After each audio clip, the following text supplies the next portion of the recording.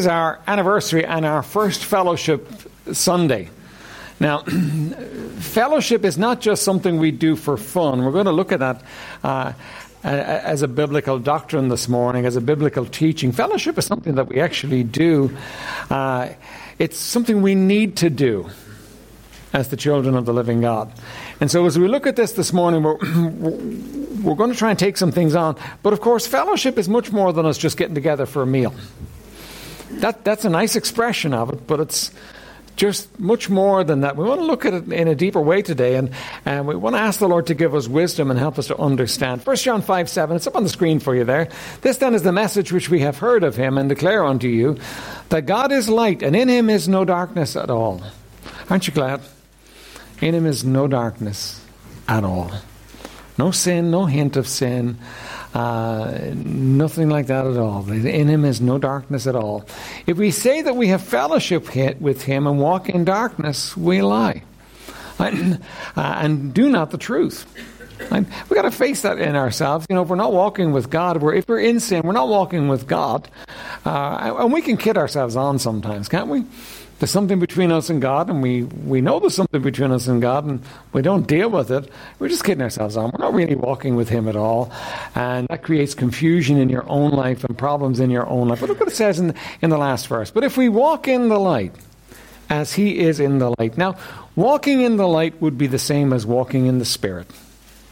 Walking with God. If we walk in the light, as he is in the light, we have fellowship one with another. And the blood of Jesus Christ, his Son, cleanseth us from all sin. But if we walk in the light as he is in the light, we have fellowship one with another. The fellowship we're talking about today is not just us getting along with each other because we have similarities. It's not just, us getting along with each other because we know each other. The fellowship that we're talking about today is fellowship of people that walk in the light together. Fellowship of people that walk with Jesus together. Fellowship of people that walk in the Spirit. Now, not putting an expectation on you that you can't fulfill. Every believer, every child of God can walk in the Spirit. That's God's plan. And you say, well, I'm not even saved. I've just come here as a visitor, or I've never trusted Christ as my Savior yet. Well, listen, you can today. You can trust Christ as your Savior, and you can walk in the light today. You can walk in the Spirit. So we need to understand that if we're going to have real fellowship, we need to walk in the light. Somebody said this, and you got to get your head around it. When there's a breach between us, or when there's not fellowship between us, it's because somebody's not walking in the light. Think about that for a second. Because if we walk in the light, we have fellowship one with another. When we walk in the light, we have fellowship one with another. And that's the kind of fellowship we want to talk about today. Let's have a word of prayer and then we'll begin. Father, would you bless us? Lord, we need your wisdom. We need your help. We need you to work in hearts and lives if we're to get anything from you today. Now, Lord, we can't, but you can. Would you help us today? And would you bless this time together in Jesus' precious name? Amen. All right, so why do we need fellowship? Well, first of all, because we're not of the world. We're not of this world. John 15, verse 19 says, if you were of the world would love his own. But because you are not of the world, but I have chosen you out of the world, therefore the world hateth you. You're not of the world. And you say, what do you mean, Pastor? I'm not of the world. Well, you live in the world, don't you? You work in the world. You go to school in the world. You may live with unsaved family. You live in the world. But the problem for you is that you're not of the world. You see, here's what happened. I used to be of the world. And then one day I got saved. I got born again by faith in Jesus Christ. And I was no longer of the world. He adopted the world. You don't belong in the world. Now you say, but I have to operate in the world. I have to live in the world. I have to get on with my job and I have to do all the things I've got to do. What do you mean I'm not of the world? Well, here's the thought. You're kind of like a diver. Now, a diver can operate underwater as long as he has oxygen. But sooner or later, his oxygen is going to run out and he has to come back to the surface and get more oxygen because he's not of the water. He might look like a fish with his flippers on and his tank on and his mask on, but he's not. He's a different entity entirely. He doesn't belong in the water. And sooner or later, he must come up for air. You're not of the world. Sooner or later, you have to come up for air. You have to have fellowship with other believers. You have to come. It's just who you are. It's what you are. You're different from the world around you. You have to do it. 1 John 2:15 says, love not the world, neither the things that are in the world. If any man love the world, the love of the Father is not in him. Same thought again there. You're not supposed to love the world. You're supposed to recognize, you know what? I have to live in the world. I have to operate in the world. I have to work in the world. I have to do all these things in the world. But I'm not of the world. It's not my home. It's not where I live. It's not who I am. You know, yesterday I had a bit of an eye-opener in a parade. Being a pastor has its problems, but it also has its blessings. One of the blessings of being a pastor is I don't have to go and work in the world in a regular job and kind of work with people that see things completely differently. And it's kind of nice. And in some ways, you know, I get to spend my time with the Lord and with other believers, and it's kind of a nice place to be. Yesterday, went into the Save the Eighth march, right? And we went through the march, and then we left. And I'm still carrying my little placard, you know, feeling good about myself because I'm carrying my little placard. And this lady comes up to me and says to me, "Why are you carrying that?" Now, she was a younger woman, and she comes up and she says, "Why are you carrying that?" And I said, "Well, I've just been in the parade." And she says, "What gives you the right to tell me what goes on in my body?" I go, whoa. I wasn't expecting that. And she was instantly mad at me because of my placard. And I said, well, babies have rights too, but she wasn't interested in an answer. She said, "Nobody tells me what to do with my body." And she went on. She stormed off in a rage. You know, and what was I was facing the world there. I was facing a different way of looking at it. By the way, the parade was kind of the world too. I mean, there's a lot of Hail Marys and a lot of statues being toted around in that parade that didn't make me feel any more comfortable. And you see, what I got to feel yesterday, you know, I don't belong here. Now look, I'm glad I was there. I think anybody who went there, well done. We need to be bodies that stand on the street and say, you know what, not in our country. We don't want this. And we need to stand together with whoever will stand and say we don't want this. But you know, the reality is we're not of the world. Now, many of you live and work in worlds that I'm not familiar with, and you work in jobs, and you're constantly faced with the reality of the world, and it kind of erodes you, and it works. And the problem is, you got to recognize basic truth about me: I'm not of the world. I'm just not. I may live in the world. I may work in the world. I may be a good employee, a good student. I may have a family that are not saved. I may seek to be the best person I can in that family, but I'm not of the world. And sooner or later, I've got to, like the diver, I've got to come up for air. I need fellowship. I need to be around other believers. You know, I've heard believers say, "Well, I don't need church. I can manage on my own, just me and God." Well, I beg to differ with you. No, you need church. You need other believers. You need to come up for air. You need to breathe the fellowship of other believers. That's part of what you need. Now, secondly, we're not of the world, but we are social creatures. We want to belong. Don't we? All of us want to belong. All of us want to belong to something. All of us want to feel we have a group of people that are ours, that we connect with, that we identify with, that they're our people. We want that. We just need that. Right? You see, so, and here's the danger for the believer who says, "Well, I don't need the fellowship of other believers. I can manage on my own." Well, the problem and the danger for you is that eventually you succumb.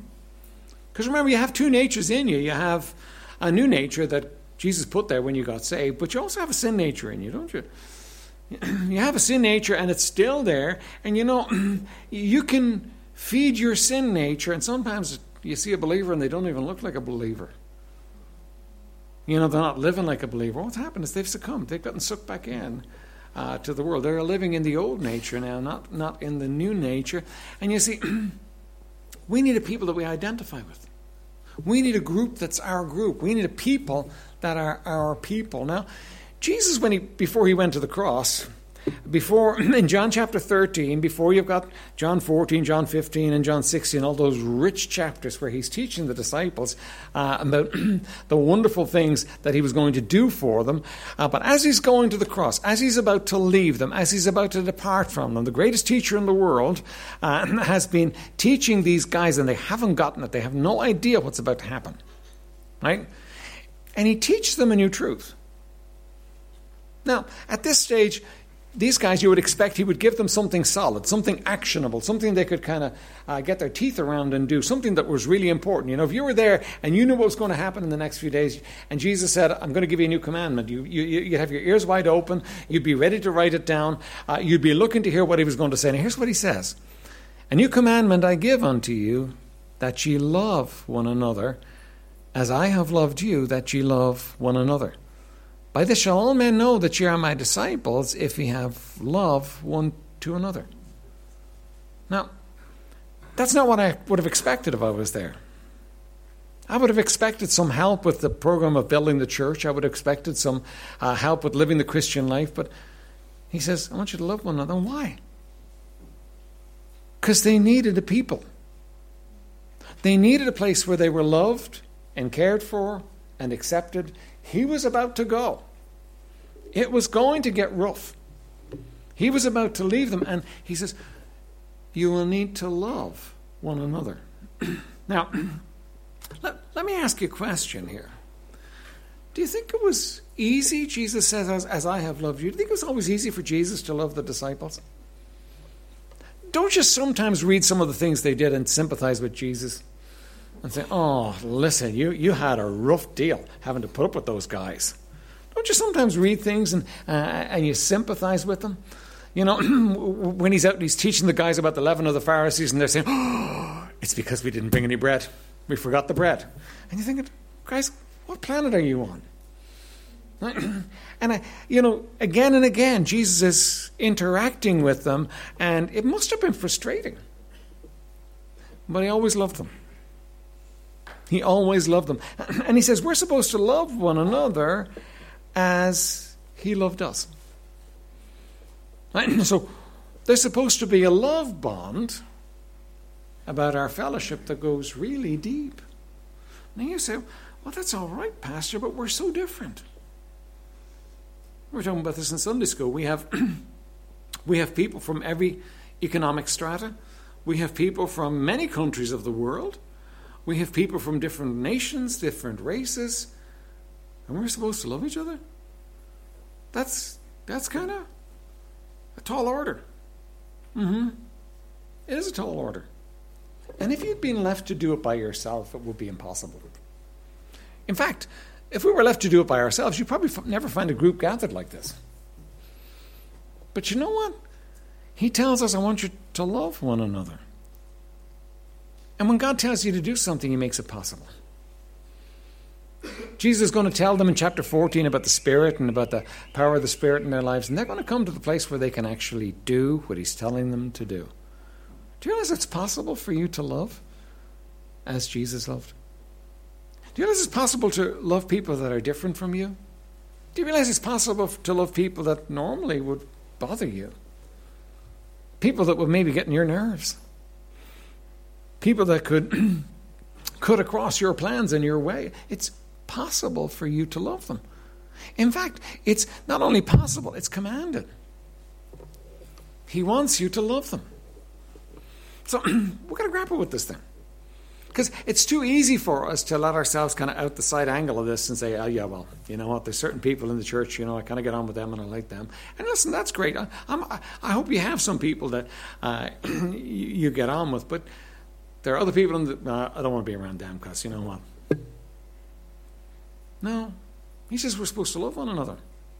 This is supposed to be a place where you walk in under the bond of love. This is supposed to be, and we talked about this in terms of the family, this is supposed to be a place where there's an oasis. And the oasis is that place in the desert where everything else is dry and thirsty and lacks life. But you come to the oasis, and the oasis has got water. And because it's got water, it's got life, and it's safe, and it's a good place to be. Lifegate Bible Baptist Church is supposed to be an oasis in a dry and thirsty land. It's supposed to be a place that you come to and you feel safe. It's supposed to be a place that you come to and you're comfortable. It's supposed to be an oasis for you. Now, again, it's always easy for us to say, well, you know what? If that other guy would just take care of me the way he's supposed to take care of me, this would be an oasis, all right. But that's a pointless exercise. The only one you have the ability to change is you. And what you got to do is you got to say, well, what can I do to make this an oasis? You see, we're social creatures. We want to belong. And Jesus said, here's where you belong. By this shall all men know that you are my disciples, if you have love one to another. Right? Okay. Then the church is given of God as a place to belong. The church is to be a place of love. It's to be a place where we love one another. Right? Now, what's the problem with the church? Well, the people are the problem with the church, aren't they? We're the problem with the church. In fact, Christians are the problem with the church. Right? In fact, we get on each other's nerves sometimes, don't we? We bother each other sometimes. And sometimes it feels like people are getting on your last nerve, aren't they? Feels like they're causing you trouble and they're making it difficult for you.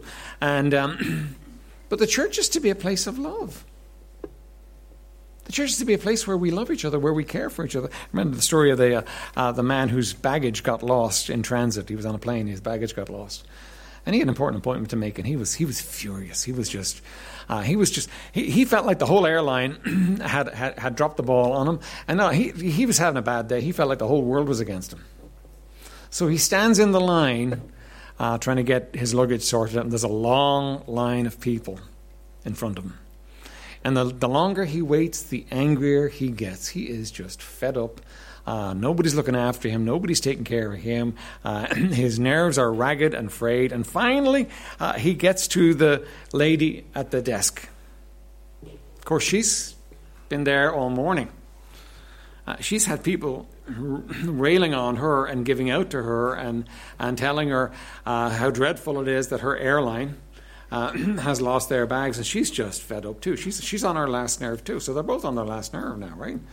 And so he comes to it, and he just cuts loose. Finally, he's found somebody. The world, the airline, everybody's against him. And finally, he's found somebody he can cut loose on, and he lets her have it good. And she just calmly looks at him, and she says to him, "Mister, there's two people in this airport that care about your bag, and one of them is rapidly losing interest." They were getting on each other's nerves. Right? We get on each other's nerves. We cause each other pain sometimes. We just make it difficult. And that's not the way it's supposed to be. Now, are there going to be difficulties? Yeah. Are there going to be problems? Yeah. But you know what? There's a command and there's a power to actually overcome those difficulties. Now, look at our text, 1 Corinthians 13, 4 through 7. Starting with love here. Charity is the word love there. And this is our picture of love, what love would look like. First of all, it says, charity suffereth long and is kind. Do you know that there are people in the church that you're going to have to say to yourself, you know what? They're not exactly my cup of tea, but I'm going to bear with them. In fact, do you know that in any relationship you have to bear with? You can't be married for any length of time. You can't tell young people who are about to get married this. They won't understand it. But you can't be married for any length of time and not learn to bear with the other person. Because if you fight every fight out, you're going to be in trouble. You're going to be doing a lot of fighting. Sometimes you're just going to have to... Because you know what? You have one plan, the other person has another plan, and you know what? You can come to blows unless you say, look, that's just the way they are. It's okay. I can live with that. I can't be about everything. You can't do that about everything. But there are certain things we just got to say that. Right? And you got to suffer long. But notice what it says. Suffer long and is kind. It's not suffer long and is narky, irritable, bothered, and kind of lets them have it every time you get the opportunity. No. You got to suffer long and you got to be kind. You got to be sweet about it. We all act very tough. But we're all very fragile, aren't we? Now, in our inner person. In the quiet of ourselves, we're all very fragile. And harsh words can cut us. Harsh words can actually cause us great pain. The old story, sticks and stones may break my bones, but names will never hurt me. That was just being tough, so the other kids would give up. The reality is, words can do much more damage than stones. Most bones will heal in a month or two. You've got words in your head that people spoke to you a long, long time ago, and they're still in there. Because words hurt. Well, charity suffers long and is kind. Charity envieth not. We're supposed to envy each other. We're supposed to weep with those that weep and rejoice with those that rejoice. We're supposed to actually, be blessed for each other. And the way that works is, if you get a blessing in your life, I'm supposed to be happy for your blessing. If I get a blessing in my life, you're supposed to be happy for my blessing. And we're not always, are we? We have a carnal old nature in there that kind of sometimes makes us, bothered and irritated, and we're not happy for other people. We're not happy for them to get blessed, especially if we're not getting blessed. But no, I'm not supposed to envy other people. Charity vaunteth not itself, is not puffed up. Let's take those two together. Love doesn't put self forward. Love's not about number one. Love's not about me. In fact, if I want to love in a biblical way, I have to die. I have to die to me. Now listen, God gives me a much better life than the life I give up. But I've got to die to me. I've got to die to my way and what I want and what makes me happy and what pleases me. That's one of the secrets of marriage, isn't it? That you come to the place where you're no longer all out for you. You want the other person to be blessed and the other person to be helped. But even in the church here, you can't put yourself forward. It can't be about you. If it's always about you, then you know what? There's always going to be trouble. You see, our problem with the girl at the desk and our man who lost his bag is it was all about him and it was all about her, and you know what? There was going to be war. And so often in life, that's where we are, and even in the church. The Bible says this, that only by pride cometh contention. Now, that's interesting to me. If it said by pride comes contention, I'd have said, yeah, probably. But the Bible, which is the Word of God, says only by pride cometh contention, that you only have contention where you have pride. In other words, somebody has to get proud for there to be a row. Somebody has to get proud. Only by pride cometh contention. And it's always this putting forward of ourselves, this making ourselves number one, this getting puffed up about I'm not getting what I deserve, that causes problems. Our charity doth not behave itself unseemly, seeketh not her own. It doesn't behave itself unseemly, it's courteous. It looks out for the other person and tries to help the other person. It's not going my own way and doing my own thing. I don't care what it costs you. No, that's the caring for the other person. Seeketh not her own. Is not easily provoked. Love is not easily provoked. You can't get love angry easily. We get angry easily, you know what? There's a problem there. Love thinketh no evil. How often do we look at the other person and we imagine what they've done or what they've said or how they feel about us, and we end up thinking evil about them? And so often it's just not true. I find a couple of truths that are helpful there. First of all, people don't spend that much time thinking about you at all. Right? They're too busy with their own stuff to spend time thinking about you. And secondly, when they do think about you, they usually don't think about you as badly as you might think they do. If you keep those two thoughts in your head, then they will help you, right? Rejoiceth not in iniquity, but rejoiceth in the truth. Beareth all things, believeth all things, hopeth all things, endureth all things. Do you know that love wants to believe in people? Love doesn't want to write people off. Love doesn't want to cut people down. Love wants to believe. It hopes, and it goes as far as it possibly can. That's the way love is. You see, we're supposed to love one another. It's a tall order. Now we can talk about it because we know, but the truth is it's a tall order. But do you know there's nothing like love to change things? Not the love somebody else brings to you, but the love that you bring to the situation.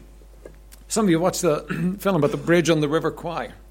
In that film, there's a scene, and it's a dreadful scene, right? And the commanding officer, these are prisoners of war. They're supposed to be building this bridge. They're totally demoralized. They've been put in this camp. They've been, told they're nothing. They're just supposed to work. They're supposed to do what they're told. And they've gone from the place where they were living on hatred to the place where even the hatred has gone. And they're just living in grim determination because they're so demoralized and depressed. And then one day the commanding officer gets really angry because in the tool count, one of the shovels is missing.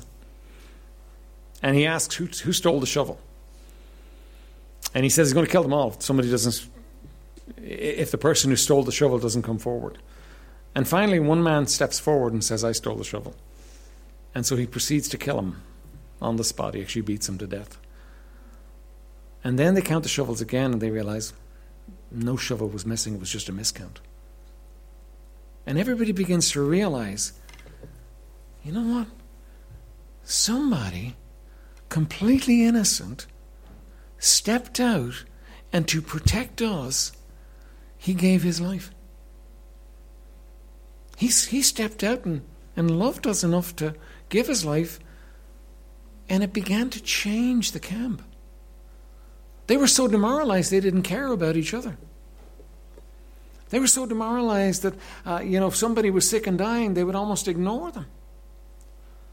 But you know what happened? Now they began to care about each other. Now things began to change for them. Now they began to look at the situation differently.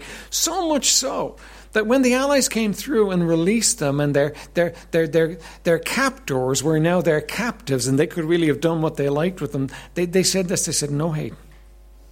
Enough hate. We don't want any more hate. You see, because love changes things. Now, it's not somebody else loving me. It's me allowing somebody's love through me to change things. You see, we're those people. We have a Savior that died for us. We have one that hung on a cross and paid the price for our sin, and that loved us. And because he loved me, I now have love to love others with. I have to give. It changes me. Sometimes I think we don't realize that what's happened for us. I honestly think in Matthew chapter 18, the guy who was forgiven much and he goes out and puts the guy who owes him a small amount in prison. I really believe the problem was he didn't kind of get it. He didn't understand. No, you've been forgiven everything. And when we realize that we've been loved and forgiven so much more than anybody's ever done on us, it works in our hearts a desire to forgive too. A desire to let go, a desire to love other people. All right, so what will that look like in your life? How will that look in your life? Let me give you some things about real fellowship that I think will be a help to you. First of all, offer each other the gift of acceptance. Don't you long for acceptance? Don't you long for a place where you're okay? Where you're not scrutinized and criticized and torn down, and don't you long for a place like that? All of us do. See, we need it. Because, we don't belong in the world, and we know that. From time to time, the world reminds us of that, but you know what? When it comes to the church, offer each other the gift of acceptance. You're okay. We need that. Offer each other the gift of acceptance. Secondly, don't be the judge of your brother or your sister. Now, I don't know. I suppose it's true of all humanity. But when it comes to the Church of the Living God, when it comes to Christians, we can be the most judgmental people on the planet. And the reason we judge is because everybody's not like us. Do you really want everybody to be like you, by the way? I don't think it'd be a good idea if everybody was like me. It'd be a pretty drab world if everybody was like me. And they probably don't need to be all like you either. But we judge people. We judge people on everything. We judge people on how they look. We judge them on their manner of. We judge them on their way of relating to people. We judge them on the level of their Christianity. We judge them on the craziest things. Listen, don't be the judge of your brother and sister. There are times when within the church we need to exercise what's called discipline. Well, that's a whole different thing. It's never a witch hunt. It's never looking to find fault with each other. We accept one another. We love each other. That's the way it's supposed to be. Offer each other the gift of acceptance, and don't be the judge of your brother or sister. And then leave your pride outside the door. And let me say this. Both I and you, we all got pride. We all got pride. For the craziest reasons. A proud Christian is the craziest thing in the world, and yet we got pride. Do you realize that you and I owe our existence to a man who hung on a cross and bled his life out for us? Do you realize that?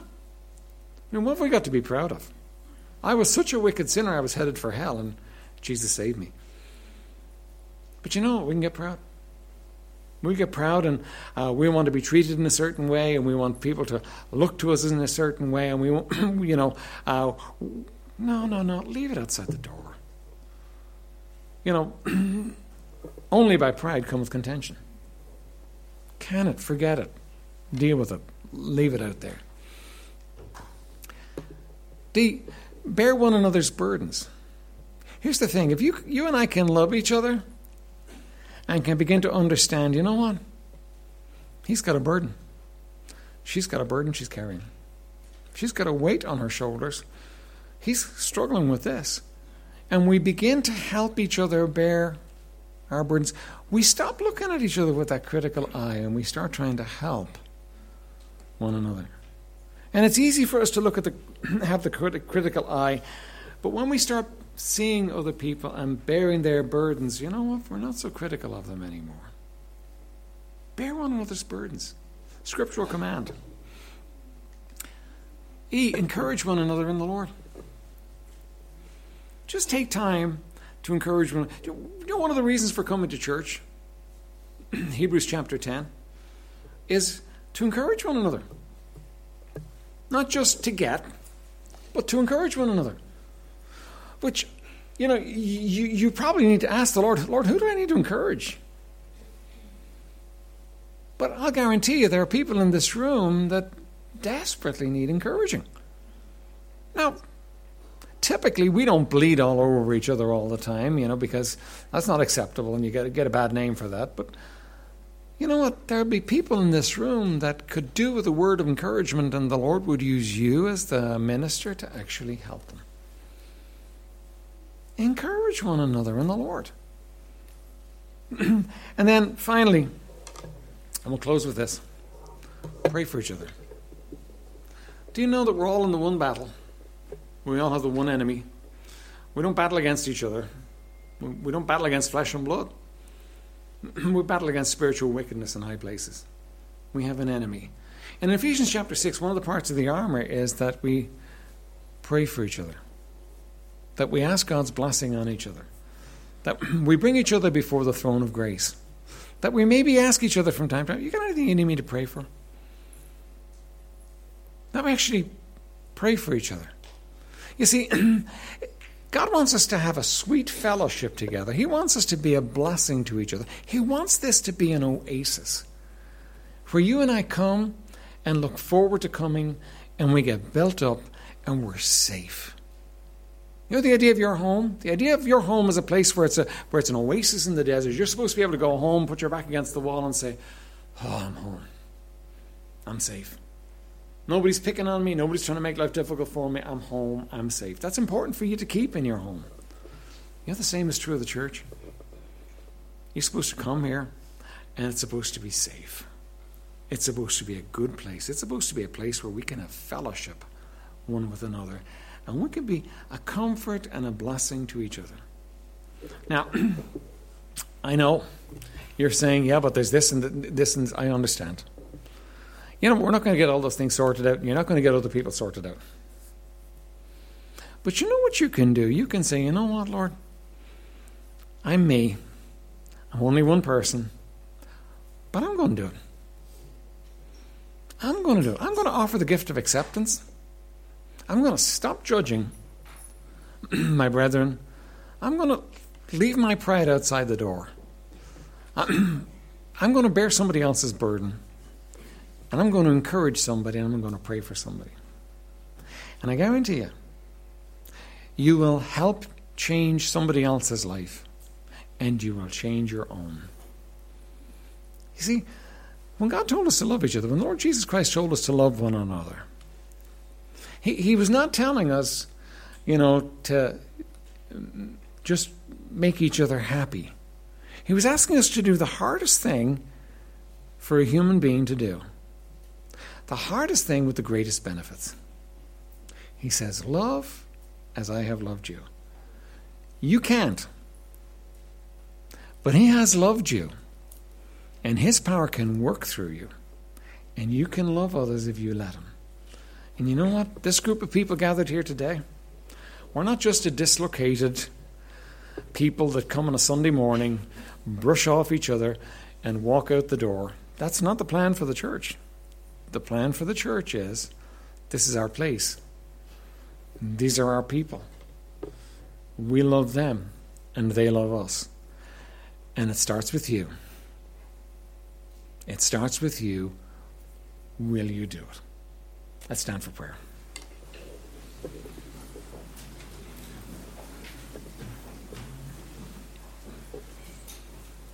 Father in heaven, we do thank you, Lord, for your goodness to us. Thank you, Lord, for your love for us. Thank you for a Savior that hung on a cross and paid the price for my sin and for the sin of everybody in this room.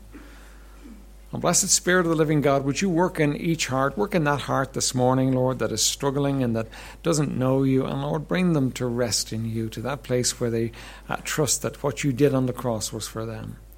And Lord, for that one that's struggling today because they don't feel loved and they don't feel cared for, Lord, I pray you'd touch somebody and have them to reach out to them and help them.